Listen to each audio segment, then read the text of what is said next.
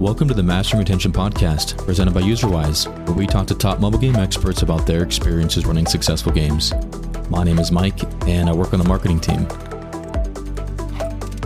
This week, Christoph Sachsenhausen, Managing Director over at Sunday, joins Tom Hammond to discuss the level of detail that goes into creating and marketing hyper-casual games. We hope you enjoy. Hi, everyone. Welcome to today's episode of the Mastering Retention Podcast. I'm your host, Tom Hammond, co-founder of UserWise, and really excited that today we're going to get to talk about hyper-casual games and all sorts of fun stuff. Today I'm joined by Christoph Sachsenhausen. Perfect. Got it close enough. German, actually not as bad as Finnish names, where they sometimes have like two silent I's in it or something that throws me off, but I'm getting better. I'm getting there.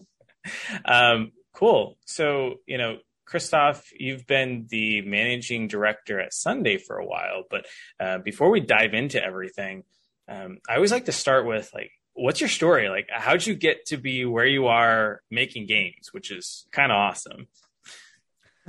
That's a great question that it's not so easy to answer because I took some extra routes in my life. Where should I start, right? Because I will try to start at the beginning, right? So I think teenage me would have been super proud of me that I'm now being in games, right? I remember a time where it was my biggest dream in my life to go to the E3, Entertainment Expo in LA. That was so cool. I want to go there. I would have imagined that I somehow do something with software or games in the future, but never so concrete.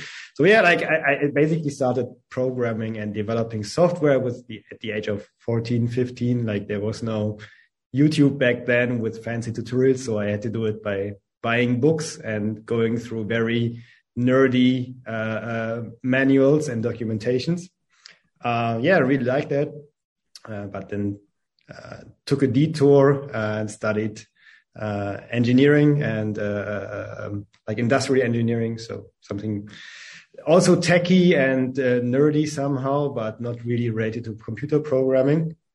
But then I somehow fell in love with startups in general. I really liked the atmosphere. I did an internship at back then it was Rocket Internet. This company that.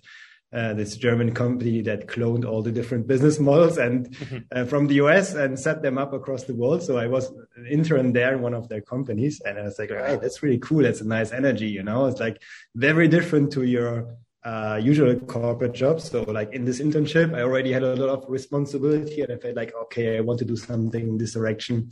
That's really cool. I can have a lot of impact here, and when you have a good idea, this can change everything, right? Yeah. So then. I founded my first startup with two friends together, maybe one or two years later after this experience. But of course we failed, how it usually is.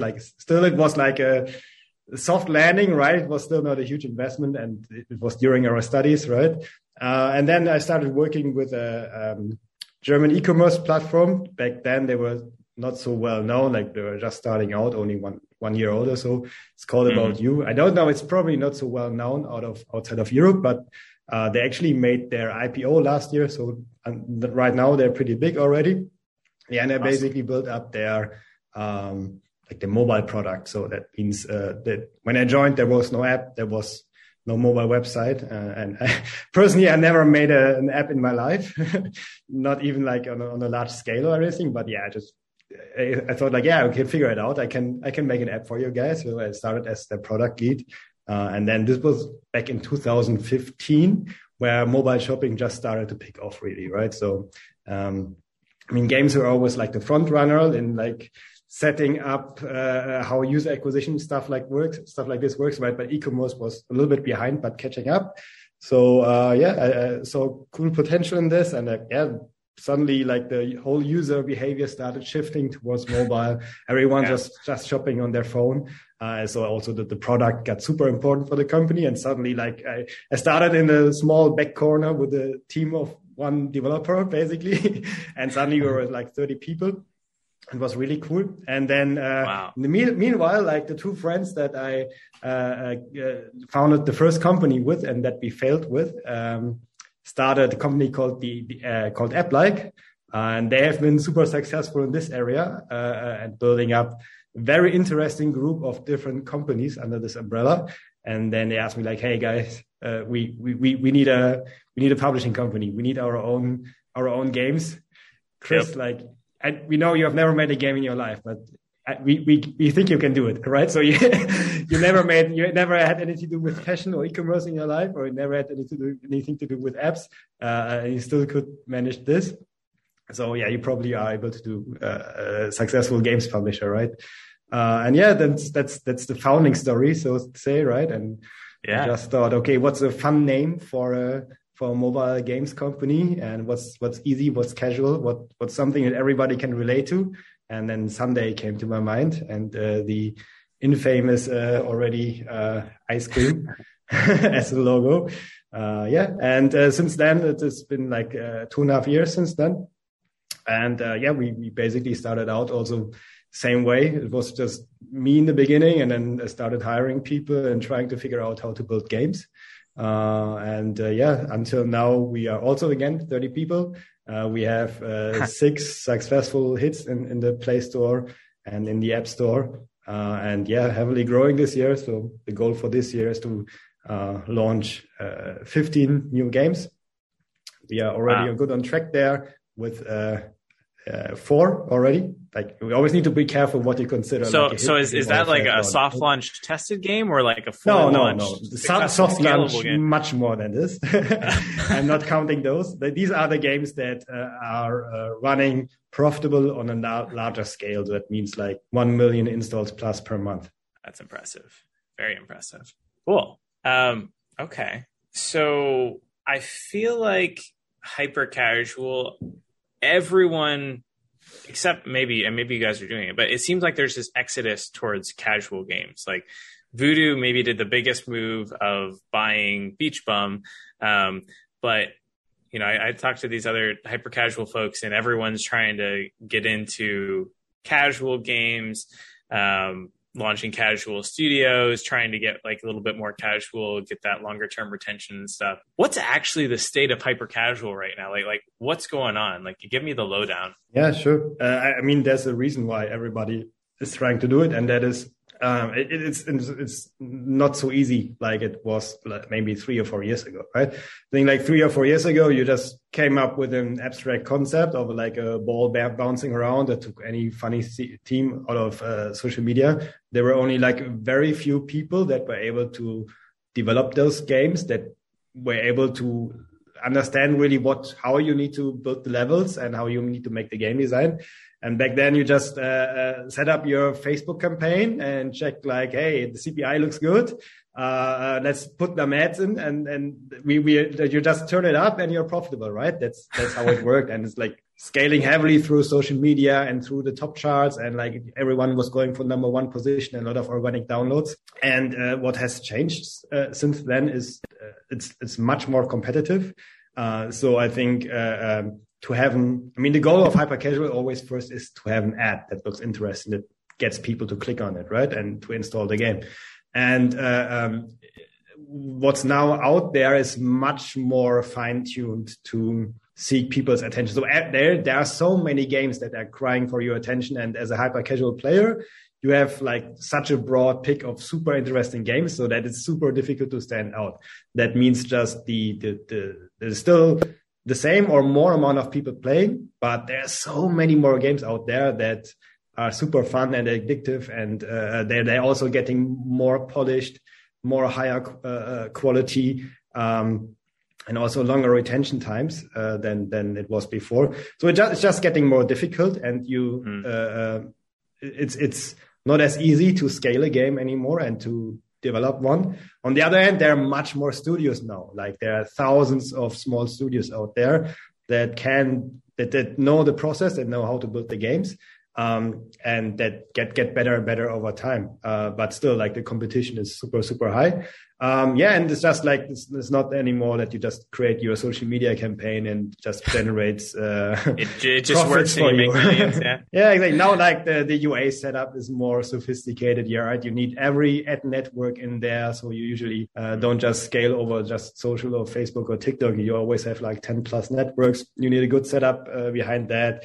And every project is a little bit more risky than it was maybe 2 or 3 years ago. So, it's just less, it's much more competitive. It's less easy. A lot of people, you could say that it's a super cool benefit when you have a large inventory of, hyper casual games, because in the end, you could see hyper casual games as impression multiplicators for your inventory, or as also kind of onboarding to more complex games, right? So I always like to see the hyper casual business model as you get a user in by showing 10 ads to people and one of them installs, right? But then you need to show 20 ads to this user to make them profitable, right? So when you see it like this, it's like that you have multiplied the impression that you can show by a factor of 2, right?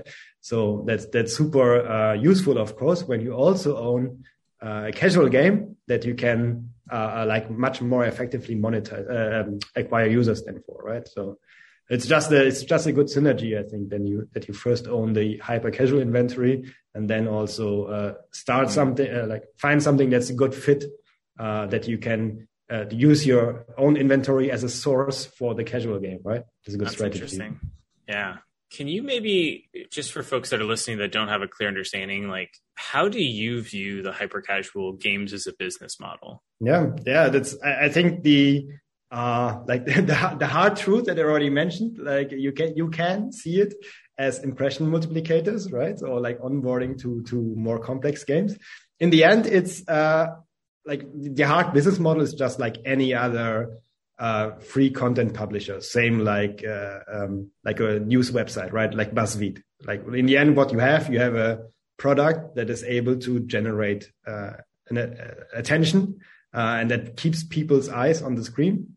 And then you can see, okay, how many ads can I fit in there without people getting annoyed and leaving and churning, right? And what's my acquisition cost? Like, what does it cost me to get people on there? And then how can I keep them as long as I can? And how can I monetize basically every second that they have their eye on the screen, right? That's the same with every ad monetized publishing business. Also with TV shows, right? I think like hyper casual has a lot of similarities to TV shows, actually. Like the more you binge watch the show, like the more ad blocks you can have in between, right? So it's the same model. And that's just the business part. But then in the center of it, you need to have very, very good content. So, right, this content creation is what I like to think about, like the beauty about hyper casual, because there's no way how you can make it without extremely good content. And like people like to joke a little bit about what I mentioned already with hyper casual, that we are just like these ad machines, like you get users in with ad and then show them more ads. And That's true, but this doesn't work when you don't have something in the middle that's extremely well crafted. And the definition of extremely well crafted maybe differs a little bit from AAA or from casual games, because there it's about different experiences, right? I think I like to compare it, and again, another analogy, I'm super sorry for it. I like to compare it to food maybe, right? So your AAA game is your 3-course menu. It's you take your evening for it, right? You really enjoy it. You want to like a good introduction. You want to know where your meat is from, maybe if the vegetables are organic, right? So everything well sourced, good production value, definitely. And then you sit down and you enjoy it over the course of the evening. And then you have something like a casual game, which is more like a Big Mac, maybe, right? So it's something that you like just grab and you consume, and it doesn't really make you feel good, but it's also not supposed to. it just creates like this appetite for more. Maybe you're like more hungry after the fast food than before, or you feel a little bit sick. I don't know. But okay, and like hyper casual, how do they fit in there? Is there's more like the I don't know, like a handful of M&Ms or gummy bears or whatever, right? So you just these tiny snacks that you take in between breaks. I was predicting the TV dinner, but yeah, I would say the snacks are better. Yeah, the snacks are more like they give you like this small, like each bite is like a level in hyper casual level. They're super tiny, they're super short, and they give you just this short, pleasant feeling, which doesn't last long, of course, but it's also not supposed to be. And nobody would suggest that your diet should just consist of peanuts or M&Ms, right? But it's still super nice to have them in your life, right? You have the moment they're super stressful. You can choose like, okay, like people used to smoke cigarettes to calm them down, or you just play a level on a cool game, right? So it's like these small relaxation moments that are like stretch out in your daily life that you maybe don't even realize. It's the same like watching maybe a TikTok video, right? Maybe you're like 5-minute break, you just want to decompress, get your mind off, and like now you open just TikTok and scroll through 5 videos. Every video is funny, cool, whatever, it makes you laugh. And same with hyper casual, right? So but again, for this to work, same as on TikTok, the majority of the videos are crap. You need to find the like top 1% that are really, really, really, really good. And when you have this, then you can build your whole user acquisition strategy and add monetization around that. But you need to keep people's eye on the screen with extremely good content. Yeah, I think I get it. So that food analogy, you finally did it once you added the M&Ms in. When I was at the in-laws' house for Christmas and New Year's or wherever we were there, for some reason, my mother-in-law decided to buy like all these terrible snacks. I didn't want any of them because I want to stay healthy. But out of all of them, they had this like really big thing of like peanut M&Ms. And I kid you not, every time I like walked by, it was the peanut M&Ms that called out to me. Like I didn't care about anything else there, but I really wanted those peanut M&Ms. Exactly. And it's like, every time I could probably walk by and take a couple and, over the course of a day or the week that we're there, probably would have eaten the whole thing. But it wouldn't have felt like it because you're just eating a couple at a time or something. Exactly. Yeah. But of the other content, those other snacks, none of them called out to me like those peanut M&Ms that were just like, you want some. I love it. So as hyper-casual games have kind of evolved, there's been just many different publishers and things that have kind of come about. So can you tell me a little bit about Sunday? Like what makes Sunday different from other publishers? Sure. When you are a small development studio and you're trying to pick the best publisher to work with, of course, you always you need to watch out for like how capable are these guys, right? So how good is their user acquisition? How good is their monetization? How well can they support you in game design? How well can they test your game and look at the metrics? How well can they provide you with the different metrics that you need to improve your game? And also the financial support is critical, right? So you need to pay for your rent, for your salaries, your own and for your team. And we are working together with young guys and girls all across the world, and for them it's like they need this financial support to keep their small studio running on a daily basis. But of course, like when they land a hit with that, it's life changing for them, right? So that's what everyone is hoping for. And then it's for them, it's like a kickstart in the games career, definitely, that we have seen several times now. And so you need all of this, right? So this is the bare minimum that every hyper casual publisher needs to provide, and that we provide as well, right? And then I think there are different specializations in the industry. For example, when you work together with Voodoo, right? So they're super well known for, they have this like secret formula for game design. They give you this like super condensed tips on how to make the game super crispy. But on the other hand, you're still like one of 5,000 studios, right? So if you are not the super rock star, you're just one small fish in a big pond of other developers, you won't get a lot of attention, right? And then you have other publishers that use a different strategy of throwing money at you if you're a rock star, but then the rest basically gets nothing, right? I'm not saying who I have in mind there, but people in the industry maybe know. We are also, we're trying to support as much as we can with game design, with financials. But our approach is what we call developer empowerment. And what is this? Like I mentioned a little bit in the past, I really like software development. I also know how hard it is.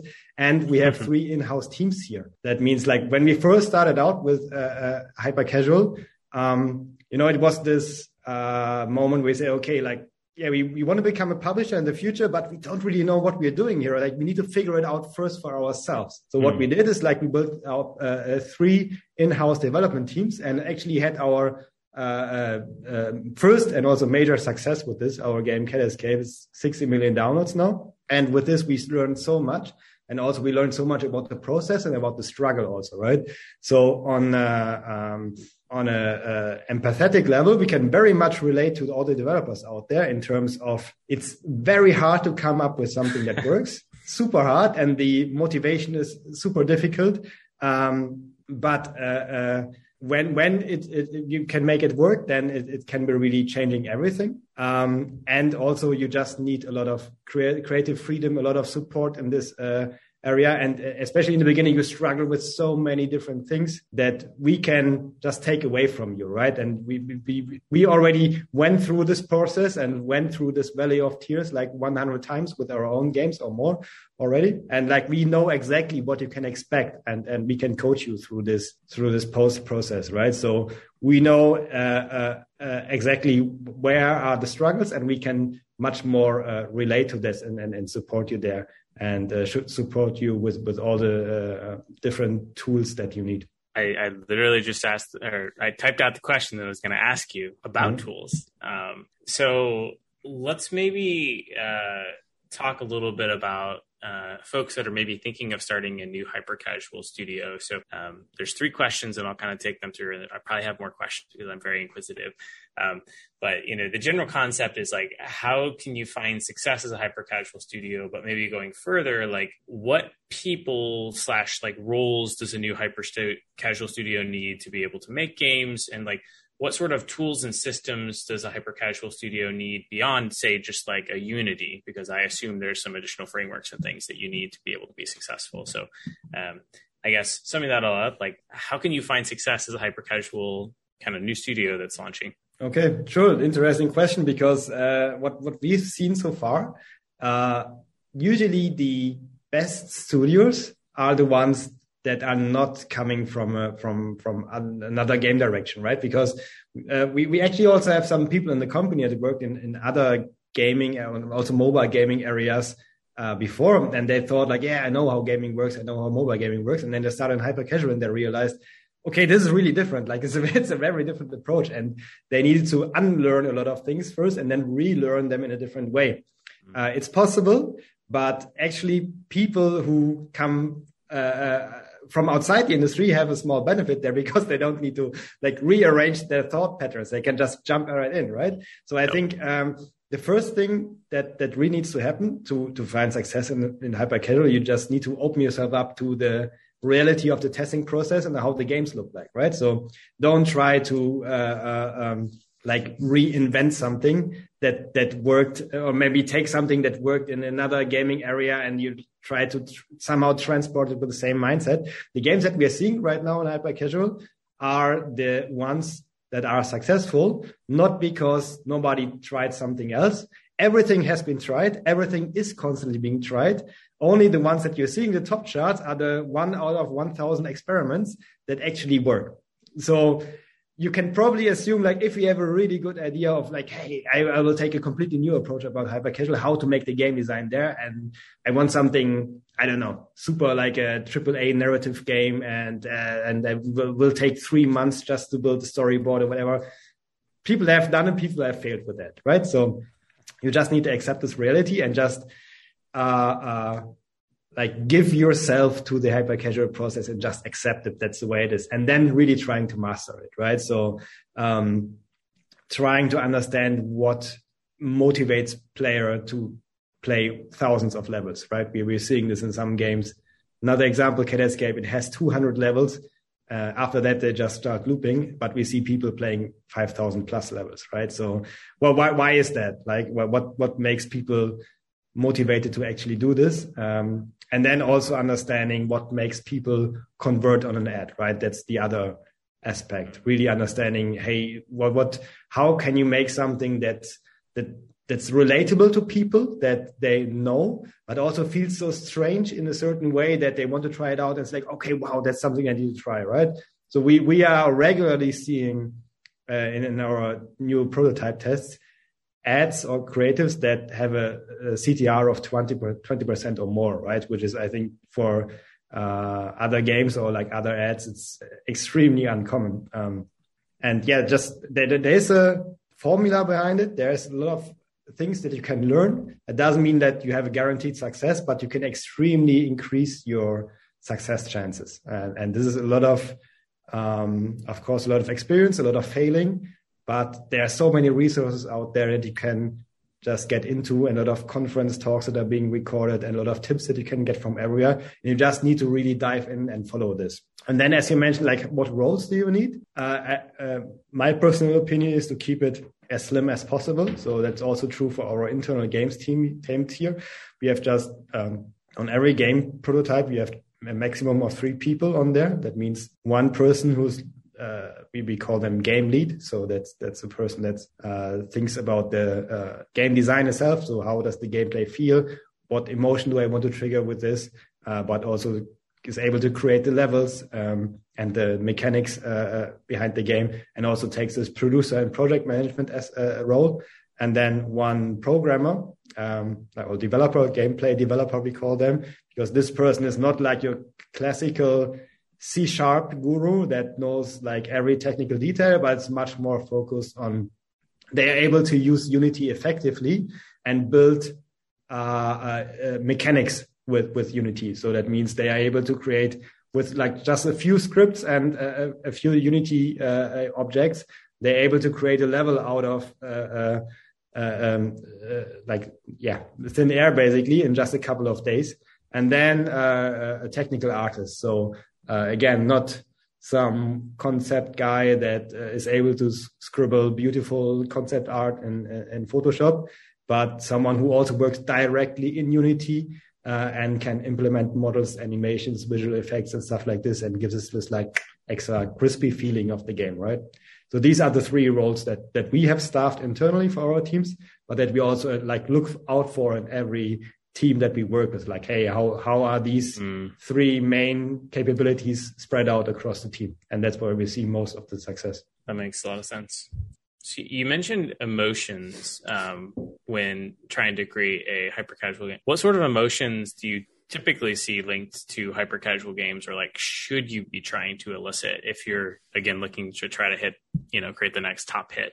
This aspect of emotion, like emotion that you can trigger with your game are really heavily related to the marketing, right? So I think that's the main reason how we can achieve such high CTRs, because, like what makes a hyper casual ad stand out is that you can create one of these super strong, but also super basic human emotions in just a matter of like 3 to 5 seconds. That's the goal that we have with every ad.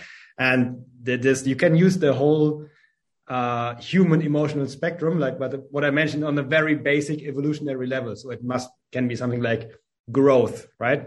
As a human, or as a living being, we all want to grow. We consume things, we grow, we get bigger, we get stronger in the physical, but also conceptual context, right? So that's a human need, a human emotion. And you can see this in classical hyper-casual games like Hole.io, for example, right? You're this hole moving around and you constantly swallow things and you get bigger. Then recently there has been a trend of hyper-casual merging games. For example, you have like 2 weak dinosaurs, you merge them together, you get a bigger, stronger dinosaur, right? Or you have a runner where you collect things over time, and you're a bodybuilder, you collect dumbbells and you get stronger until at the end of the level you're able to break through walls. So this aspect of growth, right? Then there's other things which might even be like something like disgust, right? So a little bit like maybe you have a slime that's moving around and it's a little bit weird. It's a little bit, what's that? It's this feeling. Then you have stuff like social acceptance, right? So We have seen some of these social hyper casual games where it's more about fitting into a group, getting acceptance from your peers, and but also like fearing rejection by your group, like super basic human need, acceptance by the tribe or rejection by the tribe, right? So a lot of aspects in this direction. Also, like reproduction also always works, right? That means like babies, pregnancy, and stuff like this. This always converts because it's like so. We are just being triggered by this as humans, but also the aspect of reproduction in terms of multiplication, right? So you have seen this in games like Count Masters, right? It's been a top chart game for like at least always in the top 20 somewhere for the last 2 years, I think. And they just really did a really good execution on this. You have one person and you run through a multiplication gate and you multiply and you get more and more people, right? So this feeling is also growth, but also reproduction, right? So it really boils down to like super, super basic human emotions, human needs that are almost, I would call them like animalistic, right? So it's something shared across every culture, across every living being almost can experience these feelings. That's very cool. If I'm thinking a little bit about how to iterate or find a idea for a game, do you find that you have any tips or lessons learned? Like, is it good to look at currently hit games and try to like iterate on them? Is it good to look at like TikTok trends and try to iterate on them? Should you just try to come up with something completely net new, or, what's your general approach? Yeah, you already everything that you mentioned are already like really good and valid approaches. It really depends on your level of maturity as a studio and as a game designer, right? So I think when you start out in the beginning, what is a good approach is to just take the top charts game and try to find a twist on it, right? That's usually it's the easiest way, and that way you also see the most prototypes happening, right, across studios. So when you look at tools like Storyglide, if you heard of this, right? So there's like they have this scraper of like constantly daily news stream of incoming new prototypes and hyper casual. And usually it's some kind of runner variation of what's currently in the charts, and they're trying to find twists and change this and change something around here. So that's the easiest entryway, so to say, and you can make a hit game like this.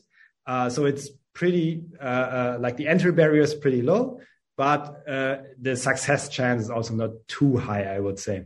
And then what you mentioned is you can take a social media concept and try to gamify it, but it must be really a good fit, right? There have been some games in the past that have been able to do this, but not every social media concept can be gamified, right? What we usually see, like, okay, we have a good game, and then you can use a social media trend or pop culture trend to increase the marketability by, I don't know, there's a Batman movie out now. So I assume any ad that shows, hey, you can get a Batman skin, or like a skin that looks like Batman in the game, probably going to have a higher conversion rate than usual, right? So that's some aspects that you can use as a tool, but also building a whole game around a social media trend is challenging, and it also can go quickly away, right? So these trends usually only last a couple of weeks, month. And then if you find something, that means they usually also convert really well. So they are scalable on social media networks, which is a lot easier than scaling them on SDK networks. But then it might be over in 2 or 3 months, right? What we have seen to work really well is either taking an older hyper casual game, so something maybe that's 1 or 2 years old or that was a hit in the past, and really turning it sideways and trying to find something, how to interpret this in a new area, right? So you cannot just make a clone or a copy. You really need to put it into how games look right now, right? Because the current hyper casual games look very different than how they looked 2 years ago, when it was even a little bit more abstract, like 3 or 4 years ago. Mm-hmm. So one famous example that we once tried but it failed was, the game Helix what was it called? Helix Jump, I think. Yeah. We have this ball bouncing up and down, right? And it then can go through the platforms. So what happens when you turn it sideways and it's a runner, and then you run against these obstacles basically, and you try to dodge them? Didn't work out, but that's a way how you can twist something that has been successful in the past. But of course, it's never like a guaranteed success, but this can work out definitely. And also getting inspiration from other indie games, right? So one of our games that we recently launched and was a hit was Zoologic, and it's inspired by I think 2003 Steam game called Incredible Animals. I don't know, something like this. Where you basically you can merge your own animal together, like you can take body parts from a giraffe and a lion and rhino legs, and then you have a super weird, funny animal with and each of these body parts give you different stats and abilities, and then you can there's an RTS game, you can really build your army and resource management, the whole complexity behind that. But we just took the part of the animal building stuff, right? So this weirdness of, okay, you have a unicorn head and then eagle wings, and you put this all together, and the creation that you have out of this looks super weird, super funny. And when we watch the ads for this, everybody needs to laugh when they see it, and everybody wants to try it out. But then the gameplay itself is much simpler. You just have a super easy battle game where you just run against the opponent and try to defeat the opponent. So that's something that also can work really, really well. Like getting inspiration from older Steam games, indie games that are maybe 10, 20 years old, right? But you can extract something from there. But the extraction process is also difficult, and putting it into a hyper casual context. But if you are able to do this and you can master this is what we are seeing the highest success chances right now. Also, especially since right now you have this new genre almost of hybrid casual games coming up, or which I call idle arcade, right? So a lot of people are trying out different idle arcade versions right now because they allow more complexity. And usually what you have in idle arcade is that that there has been this trend 5 years ago where everything was an idle game. Everybody tried idle games with different topics. But, the problem was that, or the problem is right now that this type of gameplay doesn't appeal to everybody. Not everybody is being triggered by numbers going up and by automation. I personally like it, right? I really like setting up my system and automating everything and seeing the numbers go higher and higher and higher. But the biggest share of players, I would say, really prefer a direct interaction and doing the things themselves than automating them. So what idle arcade does is basically taking those idle games and making them manual. So making an arcade version of the previously already automated game. So one super famous game is Idle Miner Tycoon, also by a German company. Yeah. Super successful. And there are games where basically control the little miner guy, go down and dig through all the ore and then transport it up again and sell it. So everything that this idle miner game already did, but with a joystick, and you just control everything manually, right? So taking the fun and giving it back into the player's hand. So that's also a super interesting category that's being explored right now by a lot of studios, including us, where you can do a lot of new stuff. That's very interesting. I love that. It's exciting stuff. We don't have a ton of time, but I still have a lot of questions. So I'm going to go through these maybe rapid fire. So one thing that I did want to call out is I know traditionally hypercasual publishers, do very LTV greater than CPI type, based. And I know you guys do something a little bit different beyond CPI that incorporates, conversion rate and IP. Can you just walk me through what that actually means and why you guys use it? In the end, when we scale a game, of course, we must pay less money than we earn with the game. Otherwise, it's impossible to earn money with it. Of course, that cannot run profitably. The question is what happens before? How do you find out if the game can scale this way, right?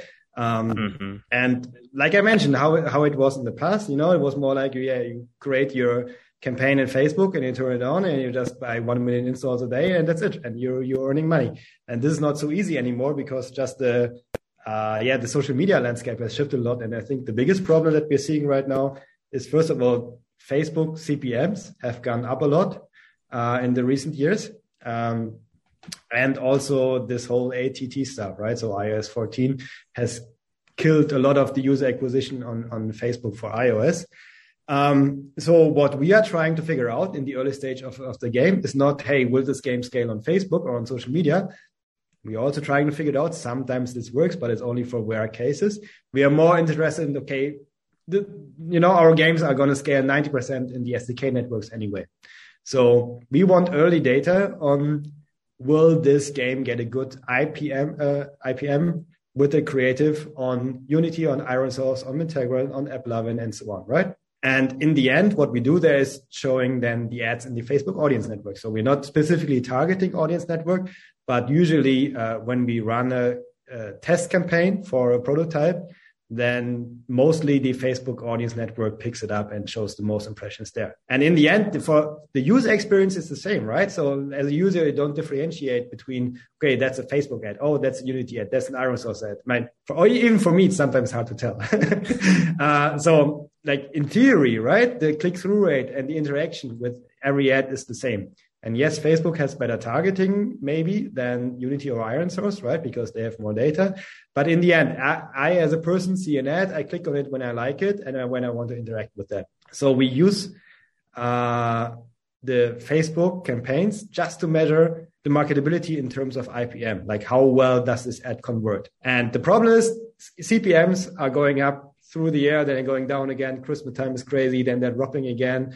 Then ATT stuff happens, everything is changing. Then Q4 earnings are coming, everything is changing again. So we don't trust the Facebook CPM, and we try to get it out of the equation. And when you have CPI and take out the CPM, then you're only left with IPM as your metric. That's basically the reasoning behind that. And that's again coming back to what I said at the beginning, right?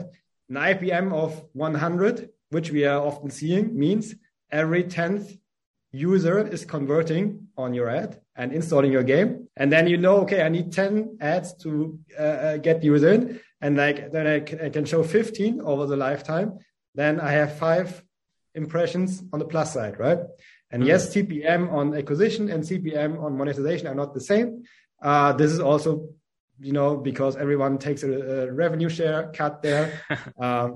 But that's the basic formula. Like assuming both CPMs are the same, then it's just impression trading.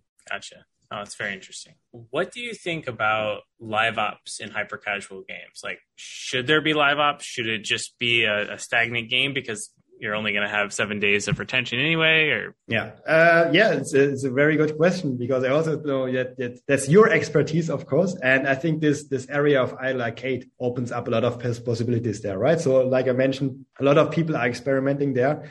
What is possible, and the good thing about idle arcade is that you have like super long-term retention is possible. Like also in our game Killer Escape, we see people playing after 90 days still, right? So there are some games that stand out where you can do this, but of course you need to do it in a smart way, right? The problem is that in most games you don't really have an in-app economy based on hard currency and soft currency, right? So you need to find something that works. And usually what works in hyper casual games is more of direct rewards, right? So it's not like you need to farm for a currency over the course of 3 days and then reinvest that or buy something with it. Like, hey, you play a level. Hey, here's a skin. You want that? Watch an ad and you get the skin directly, right? Mm-hmm. So it's more in your face rewards without the long build up period before that, right? It's just like super difficult to create a demand for a currency. Yeah, it's almost like you would need to have some sort of consumable. So like in Cat Escape, if you added like a teleport item that, if someone is about to find you, you can use a teleport and it, jumps you away or something. And it's valuable to the players.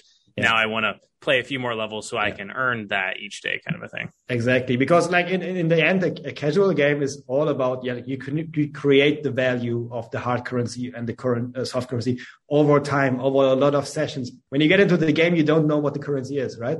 But hyper casual players, they don't want to get so deep into like economy management, right? They just want to enjoy this little snack, this little peanut, and they don't care about where's the peanut being produced? I don't care, right? Where's it from? Just give me the peanut, right? It doesn't matter. Okay.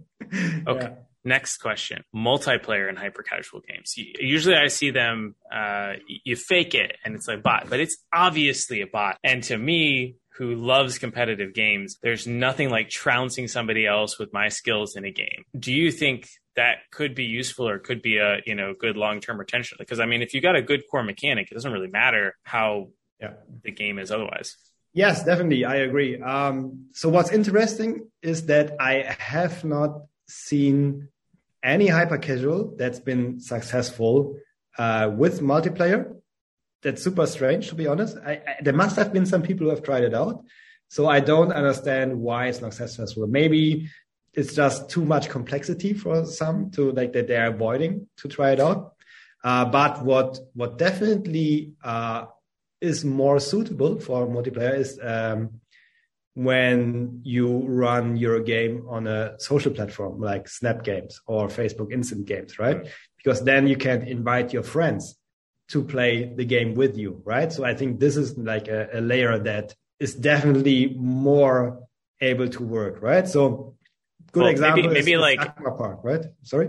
Yeah, I was going to say maybe Agar.io or Slither.io. Yes. I don't know if those are considered hyper casual, but I know that they do have more multiplayer. Yeah, they're the inspirations for hyper casual games, right? So definitely, yeah. But one thing about multiplayer that's maybe off-putting for hyper casual, it's too difficult, right? So most hyper casual game players are not skilled and they don't want the competitiveness. They just want the small enjoyment, right?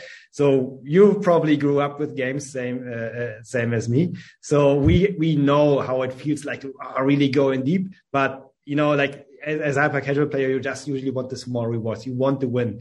Where we see where people churn in our games is where they often lose, where it's getting difficult and where it's frustrating, right? A Dark Souls player likes that. They're like motivated by this. Oh, I want to try harder. And next time maybe I beat an opponent.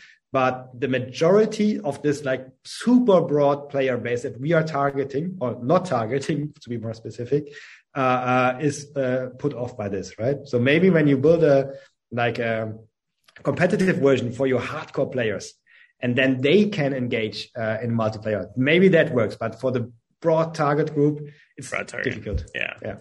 Or it just adds too much risk. So you'd almost have to like look again what were successful a couple of years ago that had fake bots in it. Could we recreate that, but with the full back end to attempt it? But is that too much risk? I don't know. Fascinated. Okay. A few more questions. You mentioned that you have partner studios. How do you guys go about finding partner studios? And if someone is maybe interested in being a partner studio with you, like what's that process like? Yeah, sure. So we are very open to work with anybody that approaches us. So yeah, we have definitely this open channel, like send us your portfolio, send us your games. You can do it through our website or just sending us an email or contacting us on LinkedIn. So whatever works and just send us what you did before. I think that's the only thing that matters. We just want to see some prototypes and see a little bit of your production quality. And like how we kickstarted last year, we only started publishing in May actually, and we already have a network of 50 active studios. I should say like it's actually much more which are inactive, but 50 active studios that we're working with. And we were mostly acquired to many of them through conferences, right? So there are some interesting hyper casual conferences happening right now. And yeah, I think through our approach of being more approachable and more developer friendly than most publishers, and also supporting the community by putting out good content and showing them, hey, this is how it works. This is how you can make your game more successful, right? That's something that worked well for us in the last year. And that's how we could build up this base of studios. But of course, we are still just in the beginning there, right? So we are aiming for much more this year. Love it. What should casual or hyper casual game teams learn from hyper casual games? It's a very good question because I don't want to be too overconfident here in telling the casual guys what to do because they are already good at it, right? And I'm not coming from casual games, so I only have a rough understanding. But I think it's just the iteration and kill speed, right? So, but again, it's different focus, right? Like I mentioned, casual games are more about sessioning and putting everything into these like forming habits. While hyper casual is more like rushing through the experience and small dopamine injections on the way and keeping you going. But I think on the marketability research side, like before you start a project, how can you test faster if this is something that is currently converting well with players, right? So, hyper casual is the manifestation of fake it before you make it, right? So Just create some gameplay that you imagine, like just spend like 2, 3, 4, 5 weeks on a prototype that looks like a game, even something that people can play and like for one level, to see if the core gameplay, the core loop resonates with people, and then start building around that. And like getting the marketability in first, instead of doing, everybody does their research, everybody works with data, and it might work right now, but getting more hands-on earlier and getting more real user data in as quickly as possible. I think that's something that not just casual games, but actually every app industry or online industry can get better at. Yeah. Okay. I have 3 questions. I'm going to merge into one. It's related to the actual marketing side of things. I don't know about you, but I see Royal Match ads everywhere.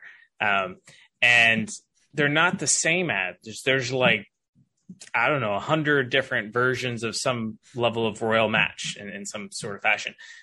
So kind of curious, like, how many ads does it take for a player to install a game? So, it might, let's say it takes 20 views of different Royal Match game ads before I actually take the gumption to download it. With kind of tied in there, like, how often should you change ads and how many different ads should you have running at once for the game? Like, should it just be like the single ad that has the gameplay, or should there be a whole different, I don't know if you sort of know what I'm asking, but yeah, sure. Sure. Again, I can only speak for hyper casual, right? How we do it, but we focus on basic core gameplay first, right? So we create 10 levels. Out of every level, we create an ad and see which one picks up the most traffic, which one has the highest conversion rate. And then we try iterations on this, right? So let's change the colors. Let's change the skins. Let's put different music on there, like different label, different caption, different text, different end card. Put a playable ad before that, after that, whatever, right? And then also like constant stream of trying out new stuff, right? So what's working in pop culture? Hey, there's a Batman movie. Let's try Batman. Stuff like this. So constantly trying to inject noise and randomness from the side and seeing what picks up until we find something with strong signal. Oh, that's something that resonates. And then trying variations of that, right? And usually we see, ad performance goes down over time. Of course, the more people see it, the less performant it is, but also, because taste changes, people's preferences change. So oftentimes we see the first declines in IPM and performance after 4 weeks or longer. But on social media, and especially on TikTok, it can be even like after 1 or 2 weeks, actually. So you need to be super fast. And for every new game that we launch, our goal is to start with 300 ads and then constantly come up with 100 new ideas every month and like injecting new stuff in there. And it doesn't need to be super revolutionary stuff. It can be iterations on what works and what not. But that's our aim at least. And then, it's what you mentioned, like how many ads do you need to see before you actually convert? It really depends, right? So, and it's difficult to measure because usually you don't have this data on impression level, like if the user has seen the ad before. What we are seeing on Facebook, and Facebook gives you a little bit about this data, like how many unique views per user do you have and how many unique people have seen it. So, but usually on a scale, you're not able to see it in the SDK networks. But again, I think the behaviors, maybe they're a little bit different between casual and hyper casual, where hyper casual immediately grabs your attention, while for casual, it's a narrative build up. You have seen it 10 times. Okay. Yeah. Let's try it out. It looks fun. I've seen it a couple of times. Yeah. Now I'm going to try it out. Right. So that's maybe different behavior and conversion on the ad. Yeah. Okay. That's great. You talked about like, how do I have the most ad views per second, whatever. I see most hyper casuals. Sometimes they use rewarded videos, but usually it's just the interstitial forced ad, between levels or whatnot. Are banners any good in hyper casual? Like, I don't really see most people using them, but I see them in Woodoku by Triple Dot, and I have a lot of respect for them. So I'm curious, if you've got one of those persistent long time gameplay sessions where you have fewer of those interstitials, can banners be useful at all? Banners are definitely useful. So what we're seeing that they make up around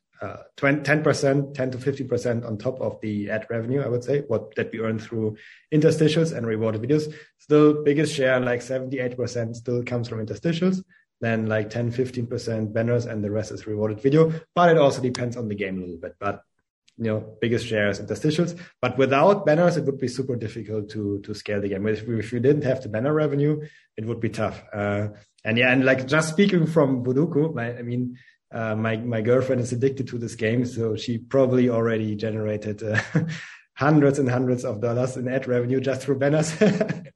So yeah, they are definitely important, especially when you have very long session times, right? Because it's very non-intrusive, doesn't make people churn really.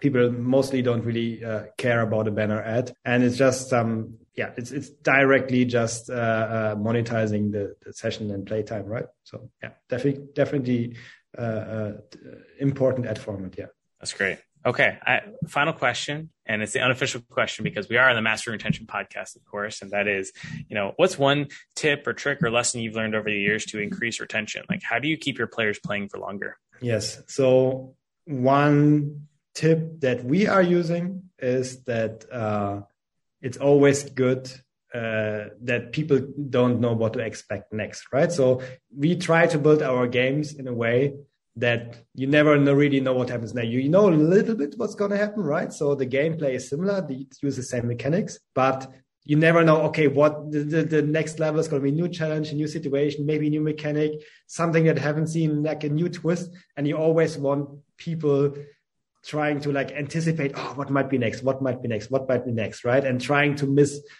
fearing to miss out on the next fun experience. That's what we are trying to get with every level, with every game. Like that element of surprise. Exactly. Honestly, actually, one of the first games that I really played by myself, and I think I was like 10 years old at the time, was Might and Magic 6. And terrible graphics, but I still love that game.